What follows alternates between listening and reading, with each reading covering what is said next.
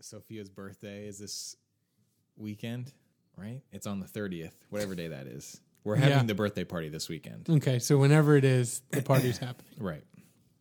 And our wives and their family like to really go all out for birthday parties. Absolutely. And for the most part, I am almost completely unconcerned with birthdays. So I leave that all to Julia to do, right? So this afternoon, a few hours ago, she texts me and she's like, I've got a quote for an Anna lookalike that could come to the birthday party and read a story to Sophia for $200. And again, I'm just my response is just like, whatever. I don't care.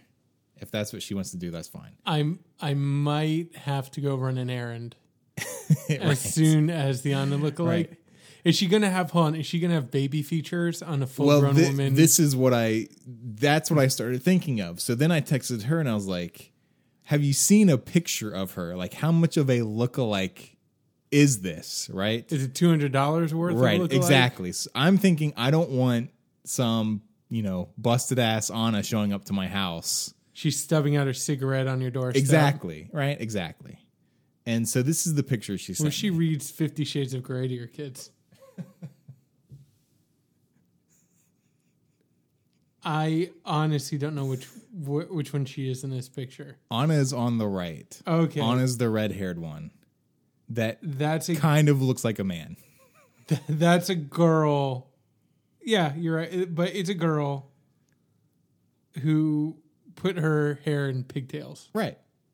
And I texted her, I was like, that basically looks like Kristoff. That looks like Kristoff trying to dress up like Anna. Like, I'm not trying to be mean to this woman, right? But it's just as like, if you're making a living. Well, I guess my issue is more of like, what does she do? Does she sing? Does she come and sing? I guess she's just going to come and read a book. Her book? Who knows? Your book? Who knows? So this is the other question I had. Sophia's going to be 3. Does Indiana remember anything from any of his birthday parties pre-5, 4? I don't. That you know of? Think he remembers his last. I mean, we don't really go all out for him. We had a superhero themed, or was that Olivia's? I don't even know. I can't remember either. We can't remember. Right. So, I mean, yeah, it's like, I feel like kids' parties, it has to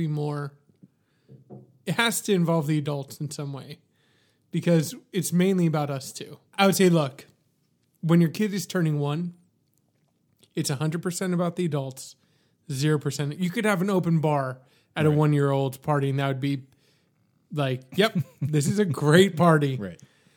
2 is when they get like maybe 30% of this, but still 70% about the adults. By the time she's only 3, yeah, maybe it's 70-30, and that's pushing it. Right. What do you think? Hey, maybe they get 10% for every year.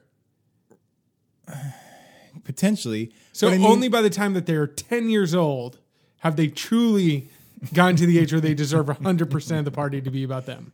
I think that's not a bad equation. That seems a little late, though. Because if the idea is like, when are they going to start remembering things? Like, they're certainly going to be remembering by 10. Hey, look, at 7, they're still getting 70%. That's true. But I guess it kind of plays into, first of all, the movie I'm going to be talking about today, Inside Out. It's all about memories, right? Like, that's what Inside Out is kind of about. It's what I was talking about last week, where we've got all these videos, right? And so is that going to start, like, changing the composition of our brains where it's like, they think that the reason that 2 and 3-year-olds don't remember anything is because at 2 and 3, they're not practicing those skills, right? They're not having to recall stuff from their memory. But now, like I said, like Sophia's watching a video of herself every single day, sometimes the same video for a week straight. So it's like, how is that not practicing memory recall or whatever it's called? You know what I mean? When Indy was swimming with floaties, he asked me as soon as we got in the car and we were driving home. That was like his first time. That's a big moment for him. Right. He said, "Dad, did you get a picture of it?" I was like, "Nope." He goes, "Did you take video?" I said, "Nope."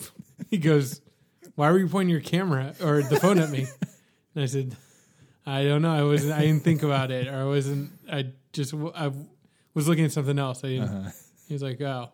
He seemed really disappointed. Yeah. And I was like, is that his expectation? Right. That You know? everything's going to be filmed. Right. Or like, documented somehow. Dad, this is huge for me. Yeah. Did you get that? Nope. And now he's devastated. Nope. I was checking my fantasy baseball scores. But I mean, honestly, I don't even think in those terms though yet. Yeah. I see a big moment. I go, great. I don't think, hold on, let me set up my camera or let me Right. get my camera out so I can get this, and what angle do I want to get it from, and slow motion or no. Right. Well, I certainly don't think about it in terms of, are they going to want to watch this in 20 years or even tomorrow? I'm thinking about it as like, I want to be able to watch this that's what I'm thinking in the moment. I'm thinking like, when I'm 60 years old, I want to be able to watch all this stuff. But then when it actually comes time for me to like dump all of my photos onto the computer, and I'm sitting there for like 20 minutes at a time, I'm seeing like, here's 600 photos and most of them are the same. It's just like, holy cow, I'm not going to get to 60 and be able to parse through 1 billion photos of my kids. I'm just going to be overwhelmed, right? I'm potentially creating the opposite effect of what I want, right?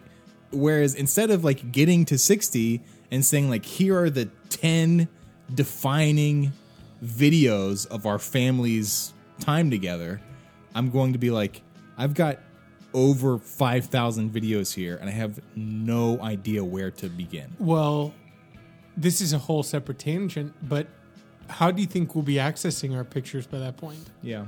I mean, I think it's going to be some kind of, throw all your crap on there and be like, Sophia, age 6. Yeah. Like, anything from age 6 you can sort That's true. that way. So I think right now you're supposed to be collecting the big pile of garbage pictures so that later on when the technology's invented, it can sort all that crap for you. You can just dump it in there. And I can just give all of those precious memories to Google. Yeah, and Google will be like, don't worry, we will sort through your stuff and determine which Right. pictures are worthy of reviewing. Right. We will take out all the ones that are duplicates. Lighting is not correct. Yeah. Smiles are not perfect. Right. Thanks, Google.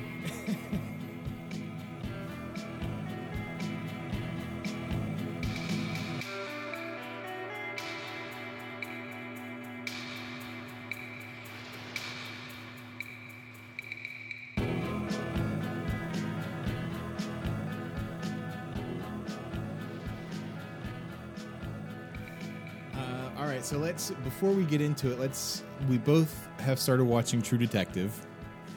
And instead of talking about it on this podcast, it has its own dedicated podcast called Everything True Detective. It's a entirely separate feed. It's not going to show up in the feed for Everything's Interesting. So if you are watching True Detective and you're interested in that, go subscribe. And we will be talking about that every single week for the next 8 weeks, I guess. There's 8 episodes. Are there 8? There's either 8 or 10. Yeah, I thought there was 10. I thought there's 10 too, but I keep seeing 8 thrown around, so I'm not sure. Well, we'll get to the bottom of this on our other podcast. Right. But something I did watch that has a connection to True Detective is the show that premiered after True Detective called Ballers. You watched Yes. Ballers? I don't know why I watched it. I think I watched it only because it was 30 minutes long. And I was like, let me see how bad this could possibly be. And it's bad. It's as bad as you could possibly think it would be. I mean, I feel like I'm not interested at all in that show. I was for a second interested when I thought it was actually about football. Mm-hmm. But it's not. It's like Entourage. It's like Right. Entourage is over. What other kind of cheap male fantasy Right. can we throw up there now? Yeah. It's about just living in Miami and being awesome. Well, it's about like Rock. The Rock is a retired football player, and now he's getting into like sport management or something? finances, something. Yeah, I don't know. I mean, It's ripped from the headline stuff. You know what I mean?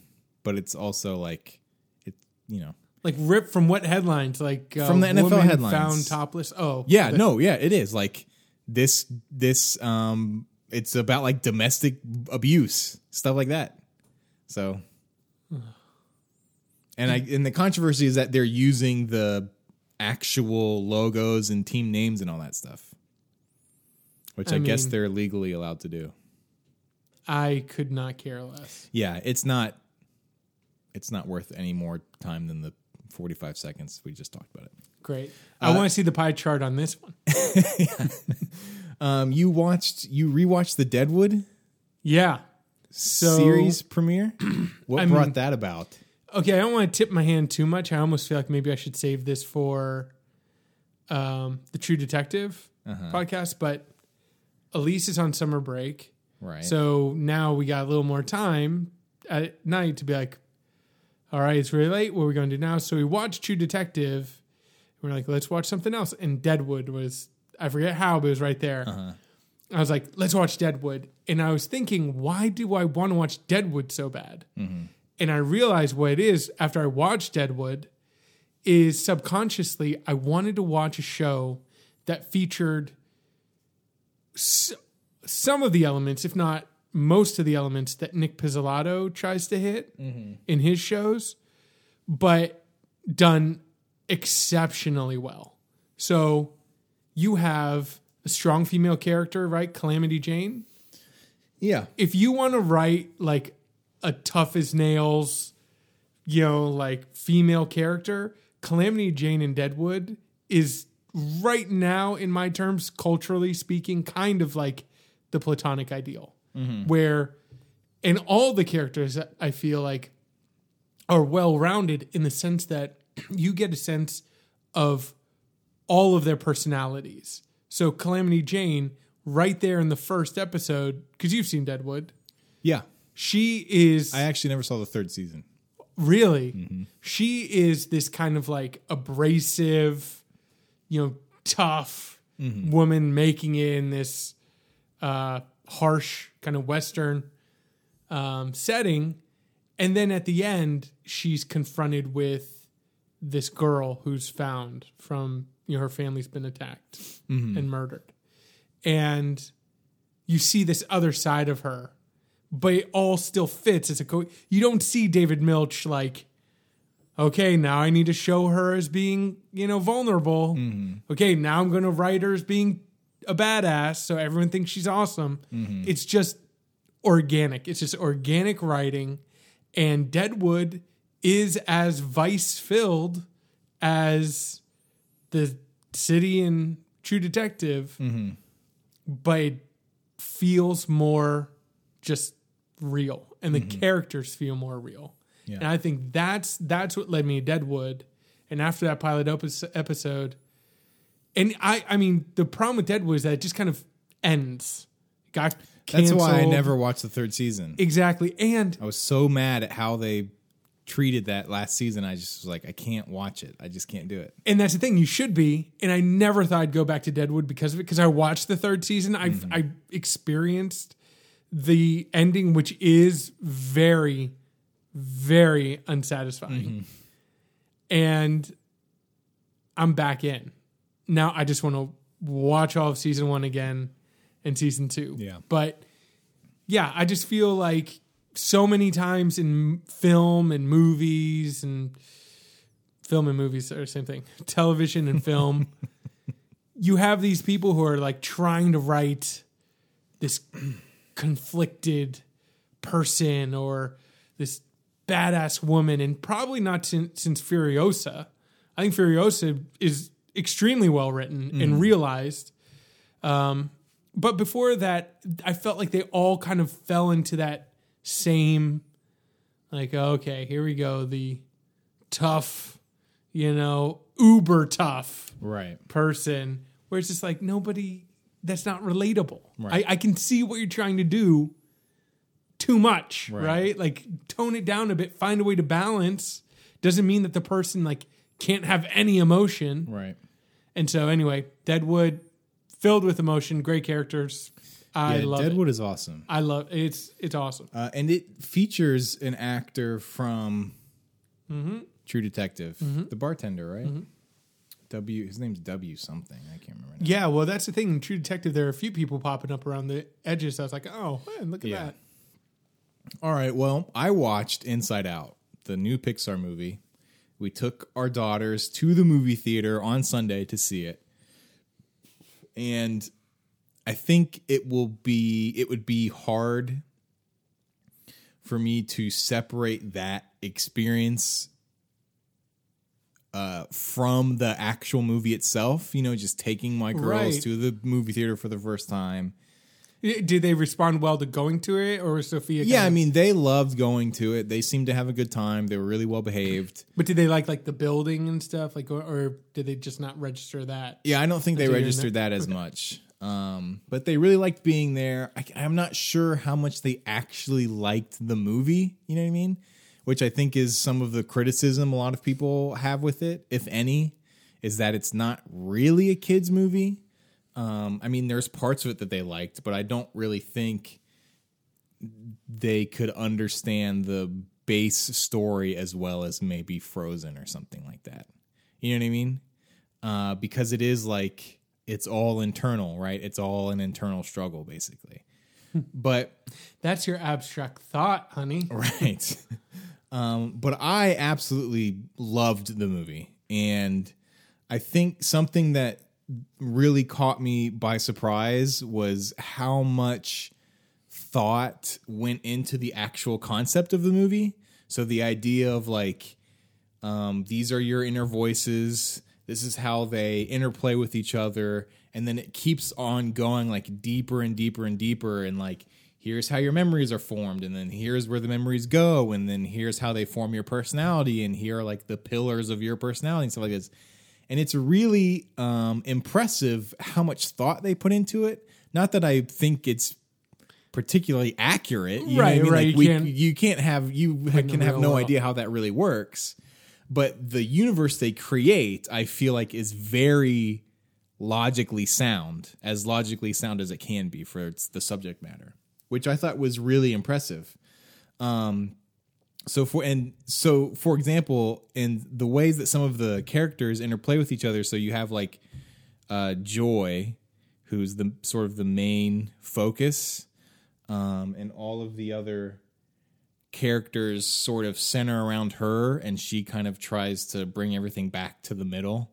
There's a moment where she's going to sleep for the night, and as she's starting to fall asleep, the other characters in her head, fear and anger and sadness, start to play a more prominent role. You know what I mean? Like as she's falling asleep, you know, because she's having one of those nights where it's like, as you're trying to fall asleep, your mind just starts racing and you start thinking about all these things, but it's never like, it's never called out, stated. Right? Yeah. It's never like, she's falling asleep now, you know what I mean? It just is like they sort of gradually start getting more and more anxious. And so there's a lot of little touches like that I thought was really good. And I think why I'm so impressed with it is also kind of the same reason why it might not be that much of a kid's movie, is because there's I felt like a lot of really deep, intelligent stuff in it about like emotions, very subtle, right? Very subtle things that I don't think you're going to pick up on unless you're really looking for it or thinking about it. Which, like I said, it's impressive to do in a kids movie, but at the same time, like, does that make it not a kids movie? Right. And when I was thinking about it and talking with you about it a little bit yesterday, I realized that, and this might be somewhat of a weird comparison, but I feel like it has as much, if not more, to say about depression than, or just, you know, maybe like mental health than The Babadook did. because I feel like the Babadook, the representation of depression in the Babadook is more of an external one, and kind of like it's been externalized from her, right? Exactly, right. And like how it can sort of like consume you and overtake you, and how it sort of changes how you start dealing with the world. Whereas in Inside Out, I feel like it's more of an internal representation because you're dealing with the inside of this little girl's mind. But the way it's manifested in this is she starts as this, quote unquote sadness starts to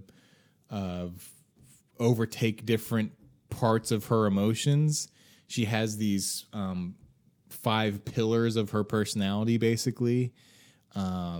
One is family, one is, like the goofiness she has with her family. One is hockey, which is her hobby. And one is, I don't know. There's a couple. Another one. Right. And as, she starts getting more and more sad, right? Or she starts feeling more disconnected with her emotions and with her environment. These pillars just start to crumble and destroy and fall away. And so she no longer has the ability to be goofy. She no longer is interested in playing hockey or really has the ability to play hockey. And so I thought that was just a really interesting representation of, for me, it was an interesting representation of depression. Now, again, like the Babadook, it's not there. There's at no point in this movie is that word even said or even hinted at. It's never brought up. Well, it's weird that they bring up the Babadook. Right.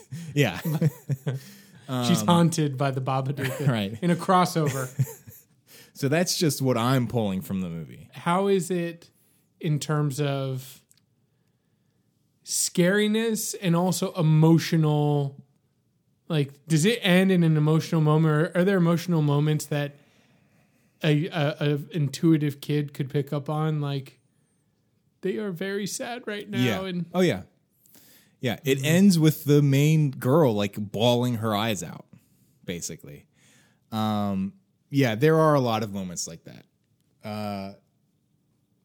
And like we were saying in the beginning, something that has, for some reason, I've been thinking a lot about, but I can't really put my finger on why it's affected me in this way.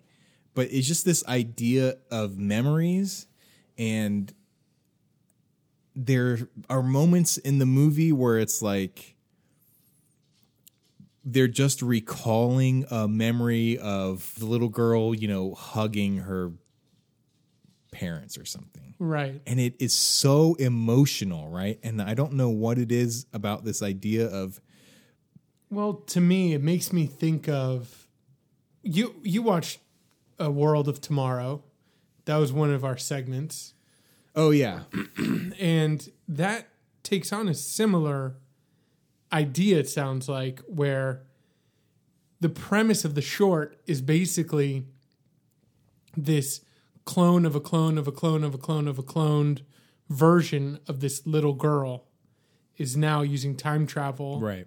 to come back for the sole purpose of retrieving one memory that she can't access, that she doesn't have access to. And the memory, when she actually extracts it, is of the little girl like holding her mother's hand, mm-hmm.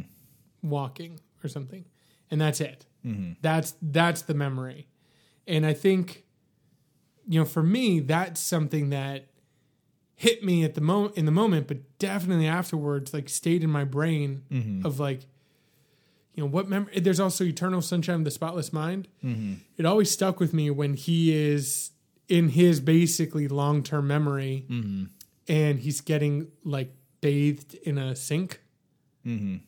And as he's getting bathed, he's like, all he said, it's like a throwaway line where he's like, it's strange how comforting this feels. Mm-hmm. And I was like, yeah, it's impressions, right? Especially when you're a kid.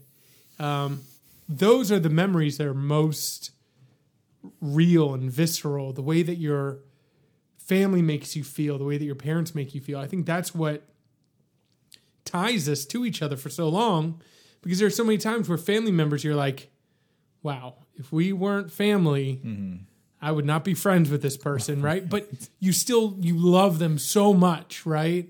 And I think it's because of those central memories that you don't even remember exactly what happened, but it's this feeling of belonging or all of that. And I don't know, I think memory, when you get down to it, is kind of all that we have left when you get down to it, right? At the end of your life, what do you have? You don't have money, you're dying. You don't have anything. You don't have your health, obviously, but you have your memories. And so I think there's power in that.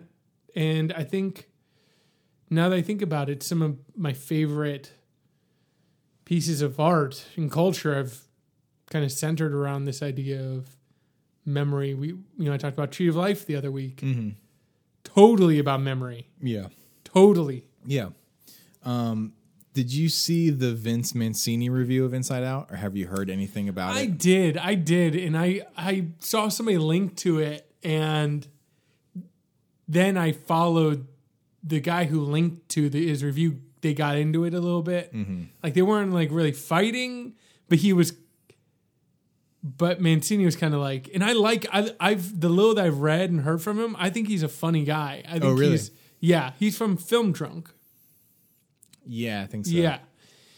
And I think he's a funny guy, but I think that Inside Out review, again, I haven't seen, but reading and the tone and so you read the review? Right, and what he was trying to do, he did not execute it. And that was his defense of, he wasn't saying like he didn't execute, but he's like, I was just trying to show the absurdity of me approaching this film, right? And trying to, like, I'm a 30-year-old guy riding on my bike, and that kind of false self-deprecation where he's trying to be self-deprecating, but he's not. He's still strangely, like, kind of bragging in a weird way. It just doesn't work at all. No, it doesn't. Yeah.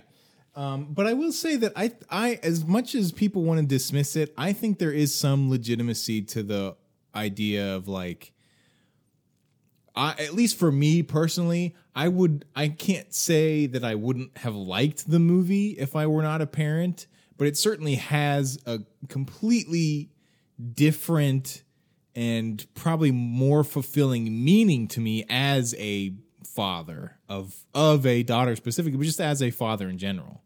You know what I mean? I've said as much to you when I saw Wall-E, right? When I was living in Arizona, I was living in Arizona by myself. I went to go see Wall-E at the theater by myself, and I was in line with literally nothing but parents and their young kids. And I felt like a total creep. But I was like, wow, I want to see this movie, And if that's the tone he's going for, it really doesn't work. But so Inside Out has received pretty much universal praise. So I wanted to try and get an opposite opinion. Or I figured with the way the internet is, there has to at least be some sort of, like, bubbling, uprising coming. So and the closest thing I found was this Vince Mancini thing, which, like you said, he tries to point out, like, the absurdity of him watching and reviewing this movie. So then I clicked on his name to see what other things he had written, and this is the title of the very latest thing he wrote. Food Network Star Power Rankings, Week 3, Trendy Dinner.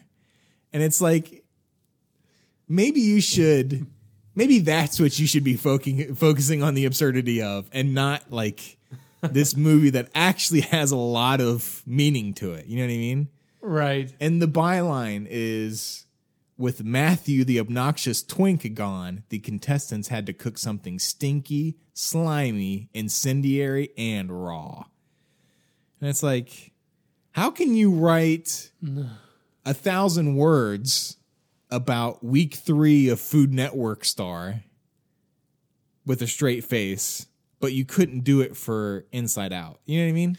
Yeah, and I think that there is something inherently. This is where, and it's a side tangent, definitely maybe for another show, because I was actually thinking about it based off of what he wrote about Inside Out and the little dust up that was between him and another critic, where the other critic was kind of giving a little pushback, but they were both trying to agree with each other and get out of it as quickly as possible. But he clearly was not willing to just be like, you're right, it's not the best article I ever wrote. Right.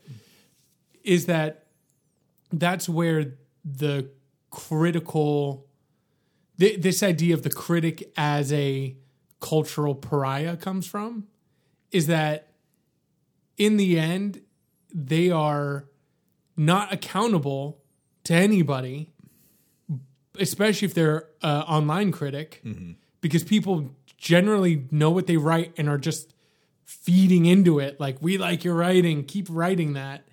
And there's no check or balance for it.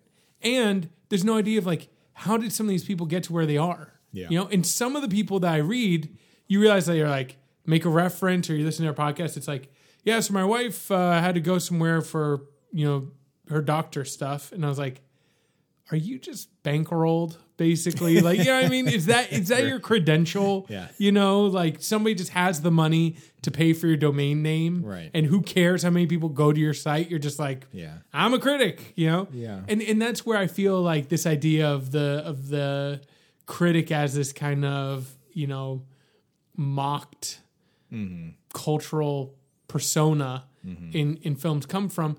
I value critics, but I think that there's a danger that you do like, yeah, he has no self-awareness. Why would he, you know? And so he can write like, I'm in a bad mood or whatever. Yeah, I think it's absurd that I have to go see Inside Out. So that's what I'm going to write about. But I'm being paid to write about Top Chef. Right. That's what I'm writing about, you know? It does get a little Dada-esque and absurdist, but what are you going to do? Yeah. You watched a movie called Calvary? I did. I watched. This was my second time. It's a new movie or an old movie? It's from 2014. Okay. And it's by the guy who did The Guard, which is a movie I know I've recommended to you. I don't know if you've seen it, with Don Cheadle and Brendan Gleeson. And he's the brother of John Michael McDonough, the guy who did In Bruges, Seven Psychopaths, I love. And then his brother is now doing The Guard and Calvary.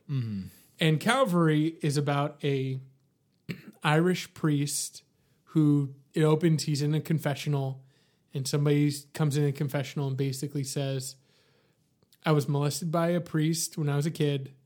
I'm going to kill you in 7 days. Not because you had anything to do with it, but because you're a good priest. You're a good man.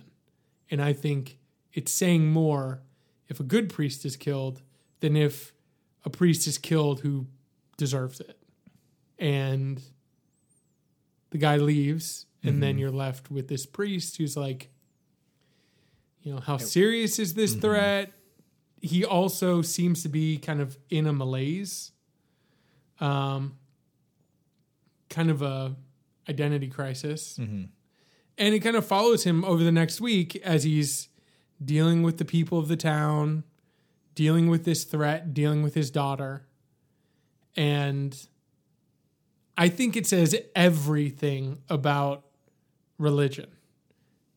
Now, I think it's a perfect parable for the age we live in and my feelings about religion, basically. And I was with my wife and someone else, and they were like, what should we watch? And I was like, Calvary's good. Show them the trailer. They're like, let's watch it.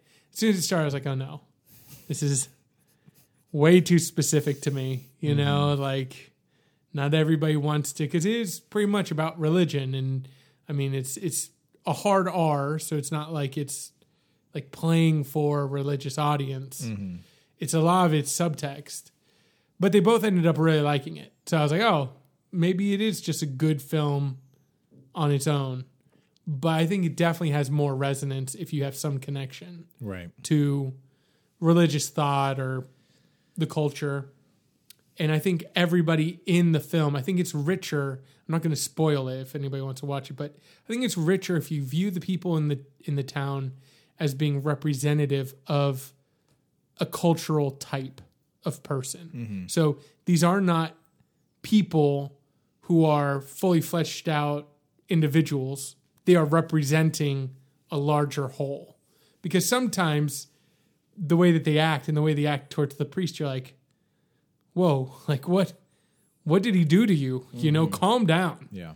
But I think they're each playing a different type of skeptic, or I think he's even drawing on one character a parallel to, you know, kind of this hipster culture, and how they deal with difficult things in their life and how they respond to it. Mm-hmm. So to me, again, we kind of got into this a few weeks ago or last week. We were talking about how much can films comment on themselves to explain away some of the issues. I think this film is fully a commentary on the culture, and I think it does have a good narrative if you just follow it through, but I think it's a lot richer if you look at it as more of a parable about religion in today's age.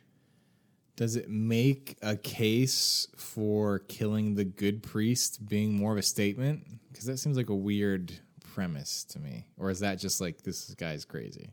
Well, yeah, I think this guy's kind of unhinged, right. and it does kind of come out where it's like, I mean, I think too, the commentary, I think it is making more of a commentary, but without getting into the plot details, I will say, isn't it a commentary to say your act of violence doesn't make sense, but there's no way that we could justify your act of violence?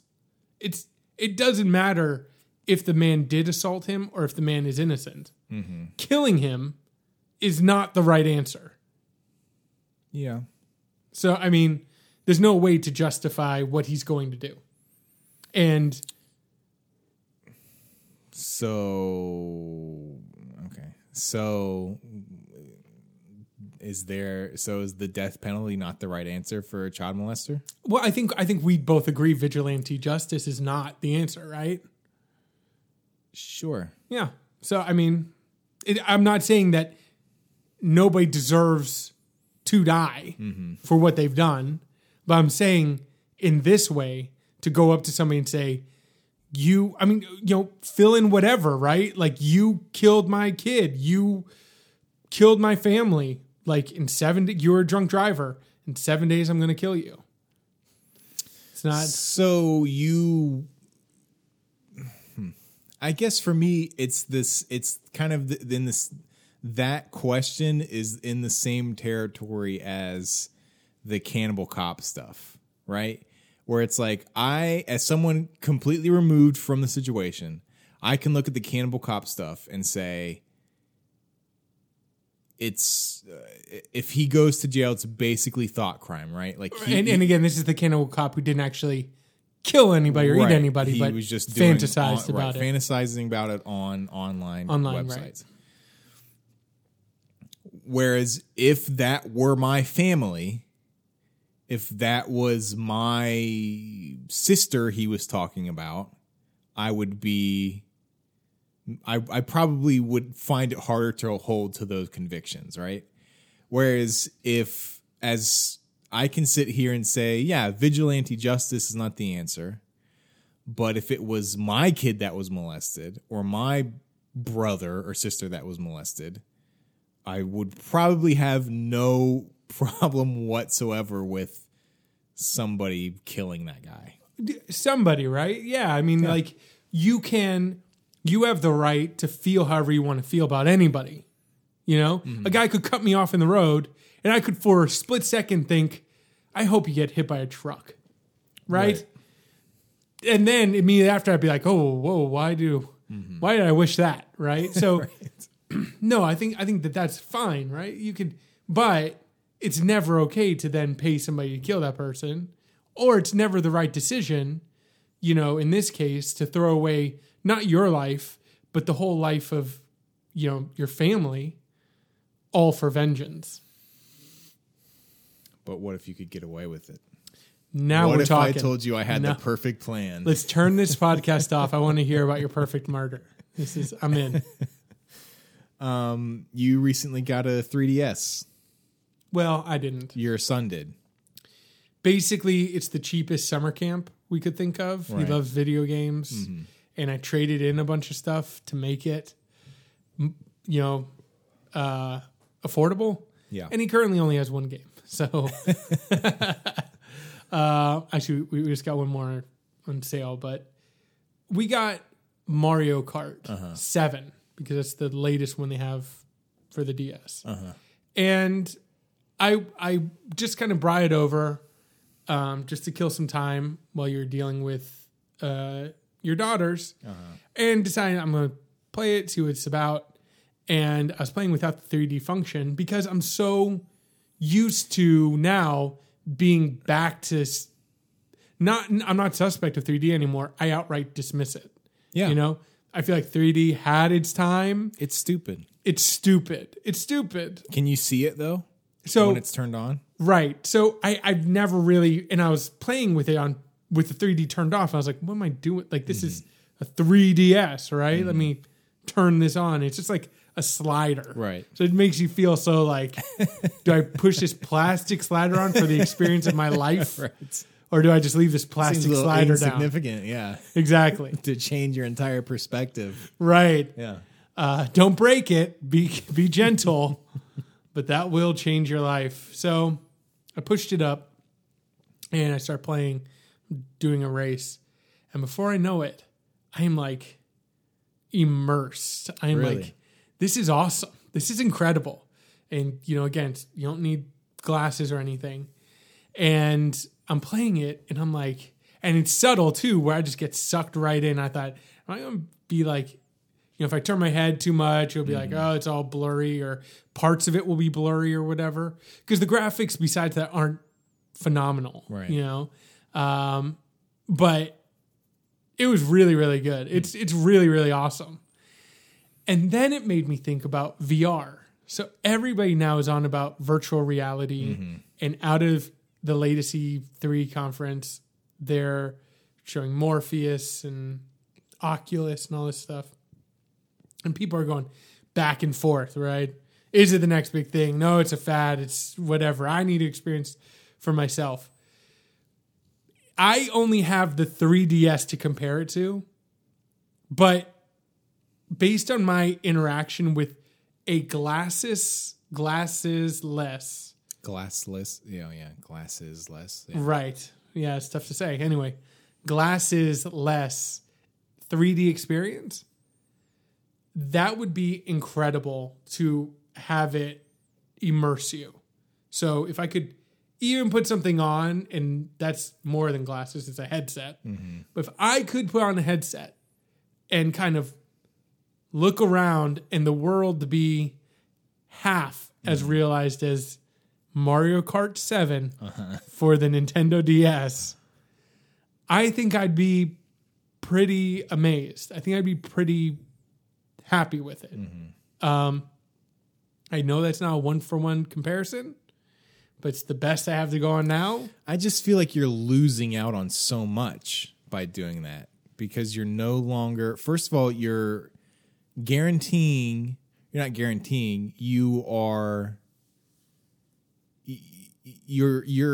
one of the restrictions is that you now have to be in a room by yourself, because you're not going to sit on the couch with your wife and put on a headset and do some VR thing while she's sitting there like on the Facebook or whatever.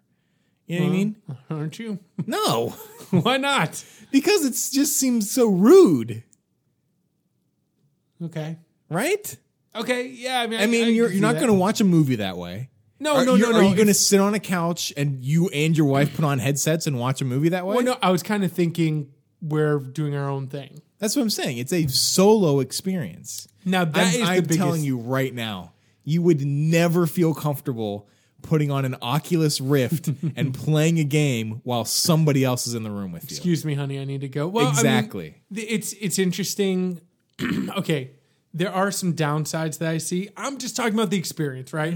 I'm not talking about socially or whatever. Yeah. I'm just saying the ability to be immersed in a gaming experience. My very minor experience with it on my on my 3DS 7-year-olds, 6-year-olds, 3DS is what I'm talking about here. Is interesting. Like it I could see it working. Now, outside of that, you run into a whole lot of problems. It's solo. Not good, right? I watched a video from somebody playing a horror game called Kitchen. And it's just people freaking out, right? And it makes me think, okay, either this is a learned behavior that we are going to have to develop where people put on a VR set and don't scream, or apartment complexes across the nation are soon going to be filled with people screaming at the top of their lungs. This guy, and he was like apparently out in the open, right? And he's some guy, like he was filming himself, but he's like screaming the F word, and you hear the people like, or they're like, shh, shh, like trying to not, and he can't not do that. And he's like high pitched, screaming the F word as loud as he can, you know? And I'm like, that is either a learned behavior or we're going to have a whole generation of people who need to die out. I think those people are just dramatic. You're just doing it for attention. I mean, maybe, but it showed like, you know, it's one of those things like with PT, like their sizzle reel was like, watch just these other people just play. And somebody made a point. I don't even remember how I got this deep in on it. I wasn't that interested, but I saw somebody wrote a little comment where they were like, I think somebody else was like that. They were like dismissing it. And somebody else was like, well, look, just put yourself in their situation. You can't get away from it, right? Like you're seeing something scary and you turn your head, in any other game like system, you're now away from it. You're looking at your house, you're looking at your friend or whatever. You can kind of get through it. This, you turn and you're still in the same place. So it's like, where do you, like that would induce panic, you know? Just take the headset off. Okay, exactly. You take the headset off, but that's something that you have to like physically, it's not as easily accessible, and it's the game that you're playing. Like, can you imagine if you're playing a game and you have to like start and stop by taking off your entire headset? That's why I would never do it. Well, okay, you exactly. But I'm talking about where the experience is right now, right? So anyway, where the experience is right now, I foresee that being the bigger issue of people just shrieking their heads off playing this, and you being like, are people being murdered in my apartment complex or condo area, you know? Well, I won't get into it. I've said my piece. But I will say I am maintaining my opinion that none of this stuff is going to be mainstream popular until it fits in a contact lens or in your prescription glasses. Nobody wants to watch 3D by putting on 3D glasses. All of this is step one. Sure. Yeah. Yeah. No, absolutely. But it's going to be a long time. Yeah. Well, you need to do this step to get there. Right. You've also been playing Banner Saga, which I think you talked about on last episode, right? You got it on the Steam sale? Yeah, I talked about it. If I talked about it last time, I'll just say I've played more of it. Because I think last week I was just starting. So it was just an introduction. This is an update. Banner Saga is awesome. Apparently there's a Banner Saga 2 in development or coming out at some point. If you did not pick up Banner Saga in the Steam sale, I say start putting money aside. If you like tactical turn-based strategy games like I do, I hate reactionary games. My reflexes aren't that good, and I don't want to develop fast reflexes. I don't like that, like, look how fast I can twitch. You know what I mean? I like, give me my time. Let me pause this game for as long as I want while I figure out my next move. And Banner Saga is great, but also delivers a really great story. And the other thing that I can say that I actually really enjoy about it, which is not regular for PC games, it starts super quick. The older I get, the more I realize I want my games to start quick. Loading screens are just a death nail for me playing it. Yeah. It's so weird and it's so petty. I know it is, but Assassin's Creed Black Flag, which I have enjoyed, number one, it's so overwhelming as far as a game. And number two, the loading screen, even on that, it's just like, oh, I gotta sit through 30 seconds of load screen. Forget it. Banner Saga, I click twice. It's like, want to resume your game? Yep. Play for a little bit, drop out, and feel comfortable being like, I can drop out and pick this up whenever I want. Yeah. And have it be quick, not get back into the world. What port am I in? Oh, I'm halfway towards this 15-minute journey that I need to take in Black Flag. So out of all my Steam sale games that I've played a little bit of Gone Home. Talk to you a little bit about that. I want to play a little more before I talk about it. The Stanley Parable, which I've heard good things about. But out of all the ones I've played, and I've gotten a few others, Banner Saga is the clear winner. So I wanted to talk to you a little bit about something that I've run into in Destiny, but not just Destiny. It's the Reddit community in Destiny.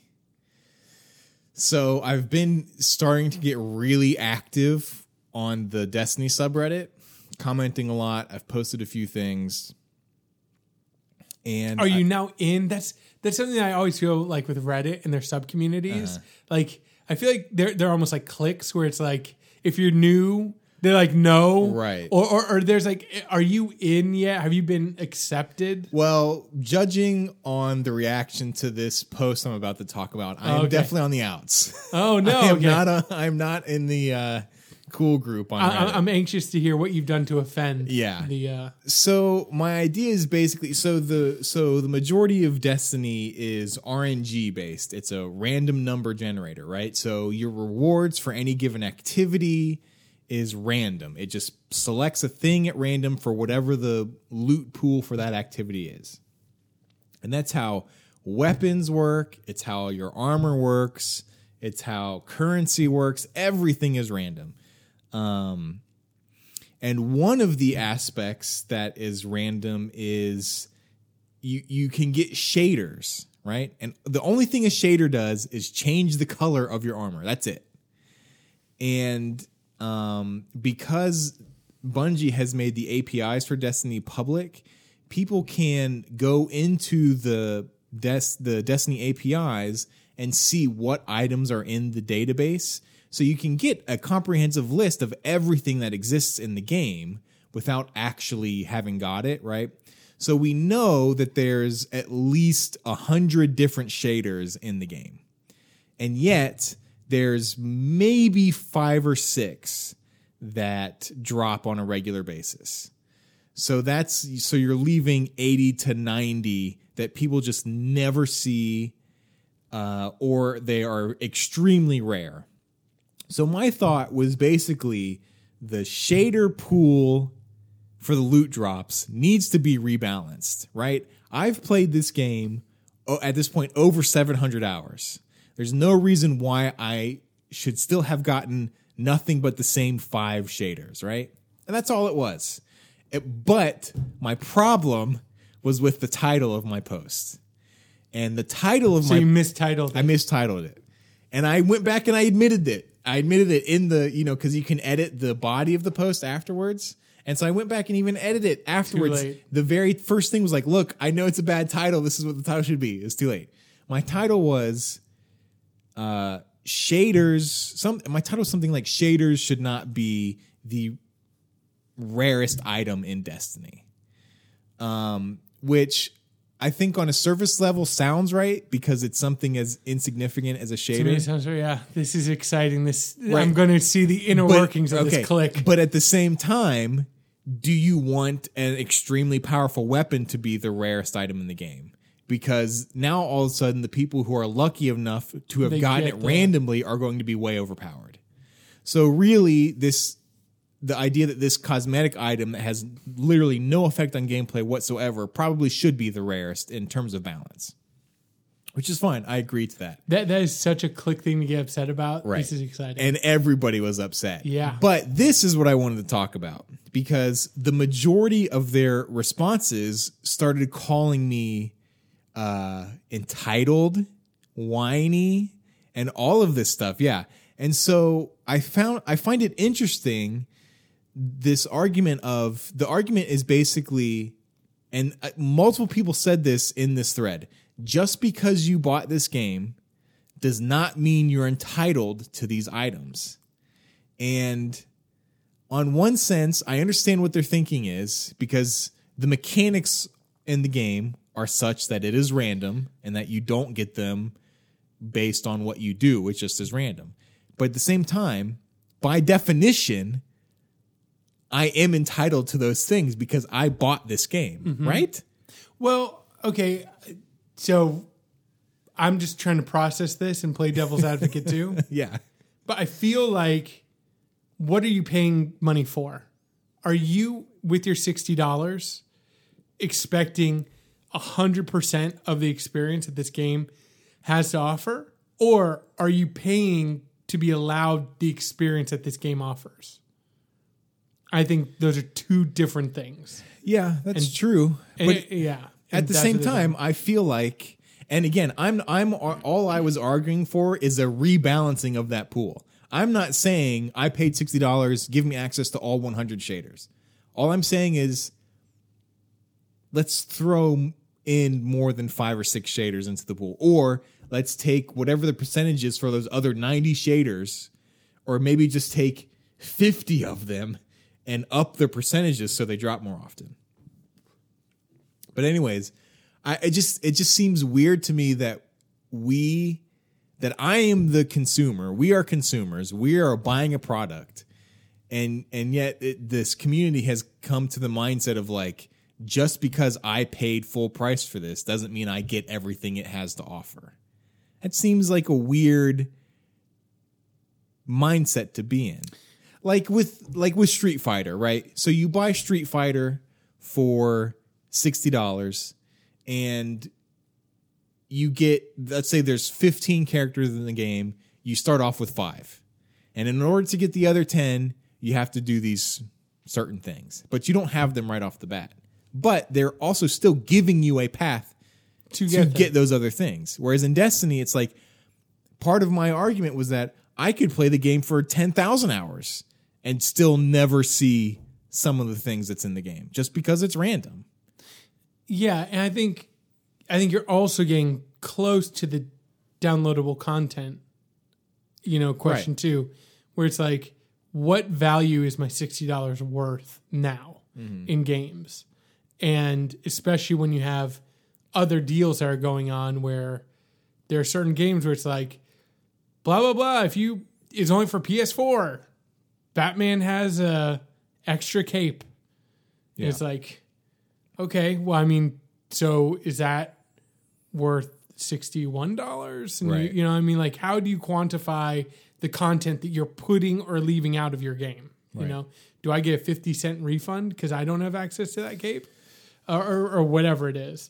But I think I can understand the idea of, I just traded in a game that I did not play a lot of. I did not pay full price for it because I buy it on sale and everything. Mm-hmm. But I felt I got my money's worth based on what I played. Right. So for me, from that angle, I wasn't paying to experience everything in the game. I was just paying to have that experience and then move on. So I think that's where they're coming from, and I can absolutely see that. But I can fundamentally see where they don't understand where you're coming from. Mm-hmm. I feel like it's one of my fears of, you open yourself up to the internet, and there are people who are thinking way more minutely about points that you can't just say a generalization anymore. Yeah. Because they're going to call you out on that one little point that's like, okay, you got, yes, right. But don't crucify me now to this, post because I did not accurately convey. Just don't ignore every other thing I'm saying in here just because this one thing is misspoken. And your Reddit is posted to you, so now people know, like, if anybody got offended about that, and they see you in, Oh yeah. they're going to be like, that's the entitled guy. Right. Yeah. Oh yeah. Yeah. You'll get tagged in all stuff, and not only that, it's like people were going through, because I'm also trying to comment and keep up with people. People are just going through and downvoting every single thing I comment, regardless. And it got to a point where it was like one guy was just commenting and was like, "Look, you seem like a really nice guy, and I appreciate the thought you put into this post, but I disagree with you." And it's like, and so I responded to that guy. I was like, "Hey, thanks, Thank you. Like, I appreciate that. Thank you very much." But it's interesting that you also bring that up, because that was the other thing, another issue I had with Destiny, especially with this latest announcement they made of the big content update that's coming in September. I paid $60 for the game. I paid $90 for the game, actually, because I bought it with the season pass. But I paid $60 for the base game. Someone on PlayStation 4 pays $60 for the base game. And because of console exclusives, they get way more content than I got when I paid $60. And that seems fundamentally wrong to me. Like, they're getting extra missions, they're getting extra strikes, they're getting extra weapons. Like, they got a significant, especially in a game when it first came out, that was heavily criticized for not having a whole lot of content, to then make even more of that console exclusive. And so the biggest problem I've had now is I don't get any of that stuff until a year after the game's released. So 1 year later, all of that console exclusive stuff on the PS4 comes to the Xbox. Are we there yet? No, September is when we'll be there. So at E3, or a few weeks before maybe, they announced even more content in this new content update that comes out in September. And a part of that $40 content update on Xbox and PS4, the PS4 is getting way more content that is console exclusive for that for another year. So they've already, in the course of 9 months, announced huge amounts of content that are console exclusive, even though I'm paying the exact same price for the game on a different console. That really bugs me. And it's like, yeah, I'm getting it a year later. It just seems like, that seems like a really big issue that the video game industry is going to have to reckon with soon. because what other industry does that, right? Like, no other industry can say, if you watch my movie in North America and Canada, I've included, 40 extra seconds. Right. Or like, can you imagine if Marvel was like, hey, China, stay late, we put an extra bonus scene for you. Right. People would lose their minds. Right. No, they would lose their minds over just if you little... buy this issue at Barnes & Noble, you get 5 extra pages. You know what I mean? That's basically what they're doing. Extra. I like that. Yeah. Who knows what the pages are, in what order. Could be the very first page could be different. Yeah. Okay. Moving on. You've been listening to Leon Bridges. He's I want to say, Go like ahead, a country singer? No. Oh, okay. Wrong. Soul singer? Yes. Okay. By the way, Jesse Balin watch. Still going strong. Is it? Listen to her. It's been about 2 weeks, but she's still in the rotation. At least every 2 weeks I go back to the album. I wouldn't say that's very strong, but Well, we'll see. that's by my standards. Yeah. Where you listen to one album for a year. That's right. So Leon Bridges, his album is coming out tomorrow. Or, okay, either tomorrow or next week. It's on NPR First Listen right now, though. So actually, it's probably next week. I can't remember. Anyway, whenever it's out, Leon Bridges, people need to download it. So I've been listening to the tracks as they've come out, and then I followed him like live performances and stuff like that.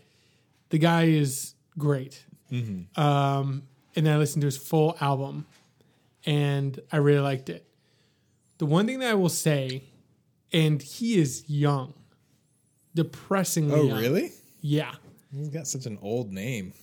Well, and he's got an old sound. Like the first time I heard him, I played it. Somebody put a link on Twitter. I played it, and I was like, "Ugh, why are there so many lost like Motown R&B singers?" Like, I love that music, and I was like, I can't like discover quick enough. Then these old guys keep popping up, you know.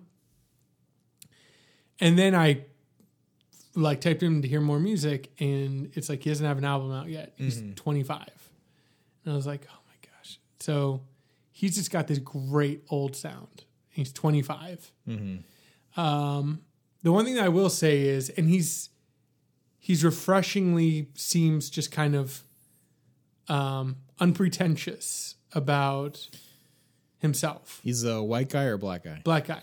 Okay. And he dresses like he's from the 50s, but he does in a way that, again, is not pretentious. It's not like, look at me. It's just kind of like, this is how I like to dress. This is the music that I like. This is what I create. I think it comes back to the fact that he's a great creator of music that kind of justifies some of those things. But anyway, I watched a video he put out for his latest single, Smooth Sailing. And that was the one time where I was like, okay, this guy is, he'll get better. He'll get better. But Smooth Sailing, it's just like, it reminded me of Talladega Nights, where Will Ferrell's character is like giving, Ricky Bobby is giving an interview and his hands just slowly start creeping up in the frame of the camera. He's like, I don't know what to do with my hands. And Leon Bridges just like, it's like frenetic action around the microphone. Yeah. That you can tell it's like he doesn't know what to do with his hands, especially. But regardless of that, don't watch the video, but just listen to the music. It's okay. Well, not you, because you're gonna you're gonna say something about it, and it's gonna be like, well, I mean, it's okay. All right. Well, I won't check it out then. Have you listened to the last Sufjan Stevens album?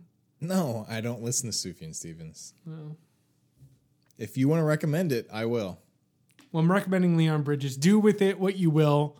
And if you want to update next week and tell us what you think about the Leon Bridges album, maybe I will. I'll be open to it. I wanted to talk briefly about the WTF with Obama. You said you weren't going to listen. Did you hold to that? You haven't listened to it? I know it just came out today. I know Obama drops the N-word. Which is whatever. No, exactly. And it's kind of exactly, I feel like it was exactly what I said yesterday in regards to this, which is, Obama's going to be on WTF. It's been vetted. Mark Maron's not going to get some special, and anything that he does is going to be within the context of this is safe to be edgy about. Right. And so I was like, I'm not going to listen to a guy who's vetted. The experience is like, it's a roller coaster, right? It's on rails. It doesn't matter how crazy it gets. It's not going off the rails. It's like, why waste my time? Yeah. I mean, it's interesting as, I guess, like it's just interesting in seeing how popular podcasts have become. Yeah, but the interview itself is pretty boring, and it just is. It's pretty straightforward. Him doing it's not like straight up policy talk, but it's pretty much policy talk. No, of course, it's like Obama on Jimmy Fallon. Right. Okay. Yeah.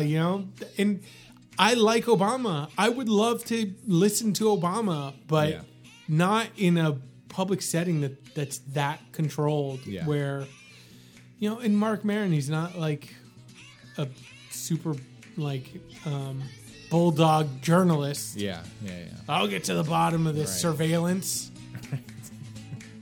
Drones, Obama. Let's talk about it.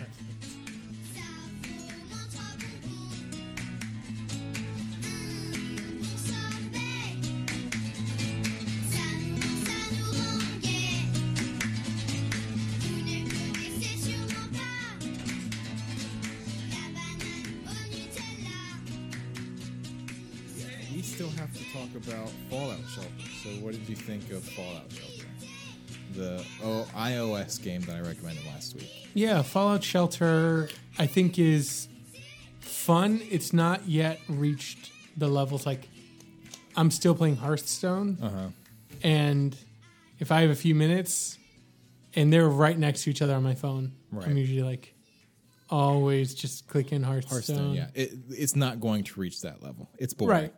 Well, yeah. It feels like it's still in the vein of Tapped Out, or all those games I've played where you like set something up, you get it going, and once it's going, it's like, yeah, I'll check back in every now and again, Right. but I'm not compelled. Yeah. And see, I have never played those types of games just because I've always been turned off by the waiting to play mechanic. And I didn't really realize that Fallout Shelter was that, because for the most part it starts off pretty, maybe quickly is not the right word, but because it's not explaining a whole lot to you, you feel like you're figuring a lot out. Mm-hmm. And so that's how I felt the first couple hours. But then after that, it was just kind of like, okay, now I'm just literally watching this screen for 15 minutes at a time, waiting for something to happen. Or something, right? So I was like, well, this kind of stinks. And it has now been taken off my phone already. Oh, wow. Yeah. So it goes from a recommend to off your phone. That's right. It's gone. Dang, you don't play around. Nope. I don't have time for that. I've got Destiny to play. Exactly. So what's your recommendation?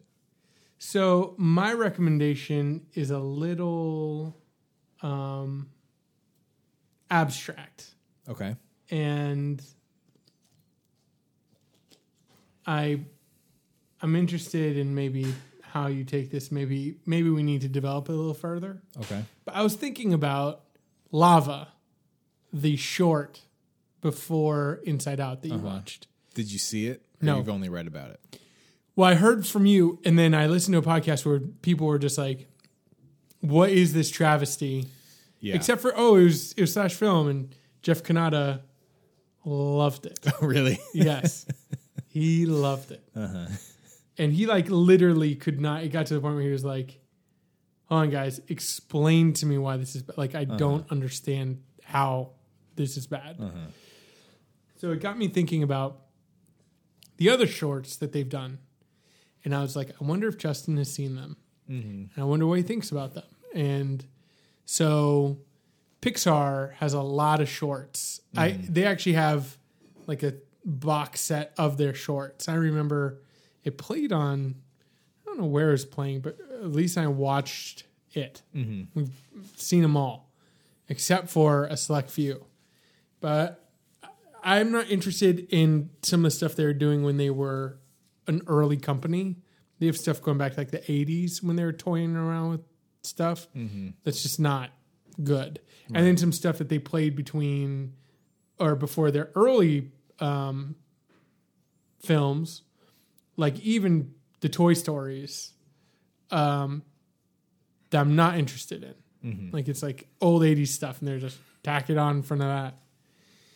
What I am interested in is the shorts starting at 2000 with Monsters, Inc. Okay. So my recommendation for you is 1, 2, 3, 4, 5, 6, 7, 8, 9 shorts Okay. that I want you. And you can. And I figure, with your girls, like you could Sure. pull them up, find them online, whatever. Watch those 9 shorts and Report back. And I want to report back right. now that you've seen Lava and you've apparently established It is so ridiculous. your Lava basement. is so ridiculous. Yeah. I want you both to see if there's something worse, and then also to realize that Pixar is better than Lava. So I'm doing this also to kind of. It's not going to take much to be better Right. than Lava. There's maybe one other. Again, I haven't seen Lava. There's one short in that list of 9 that I think is pretty bad, but other than that, I think they're pretty good. All right, well, that does it. We're going to be recording a True Detective, right? That's what it's called. True Detective podcast right after this. So if you're interested in True Detective, I'll link to it in the show notes, which you can find on eipodcast.com. They're going to say eHarmony. Did you start an eHarmony for us? Yeah. For our Of all the podcast? things, I If you're refuse looking, Twitter. are you looking But for we're a on podcast to take with you on your lonely walks? Oh, speaking of which, you've been listening to Everything is Interesting. That's the name of the podcast. My name is Justin Blizzard. I'm Keith Krepko. You can find us on Twitter. I'm at Blizzard with 9 Z's. I'm at Things Come Right, All right. and I keep threatening to change it. You still haven't figured it out. Huh? Well, it can't happen. I still believe that. You need to show me. All right. Well, because mine didn't used to be at Blizzard with 9 Z's, right? Used to be I don't something know. else. I'm not tracking your name changes. All right. Well, Twitter handles. go to if the show notes don't show up in your podcast app because you're using the iOS podcast app or whatever else you're using, go to eipodcast.com. That'll have email address where you can contact us, links for everything else, for Twitter, links for all the things we've talked about in the show, and you can leave a comment or you can email me if you have any suggestions. As a matter of fact, I would say email me because the metrics on Squarespace really stink. So we really have no idea who is listening to the show or how many people are listening to it. So let's try and get And not the call. somewhat of an idea. You can do that by leaving a review, a constructive review. I don't even care how many stars you give us, as long as it's constructive, right? Or you can email me. Or you can leave a comment on the episode at the website. Troll Justin on Twitter. Or you can troll me on Twitter. Just after you're done trolling him, just say, oh, by the way, I listen to your podcast. Right. Yeah, so that'll do it for this week. We'll Here's see the you. classic We'll sign-off. see you next week.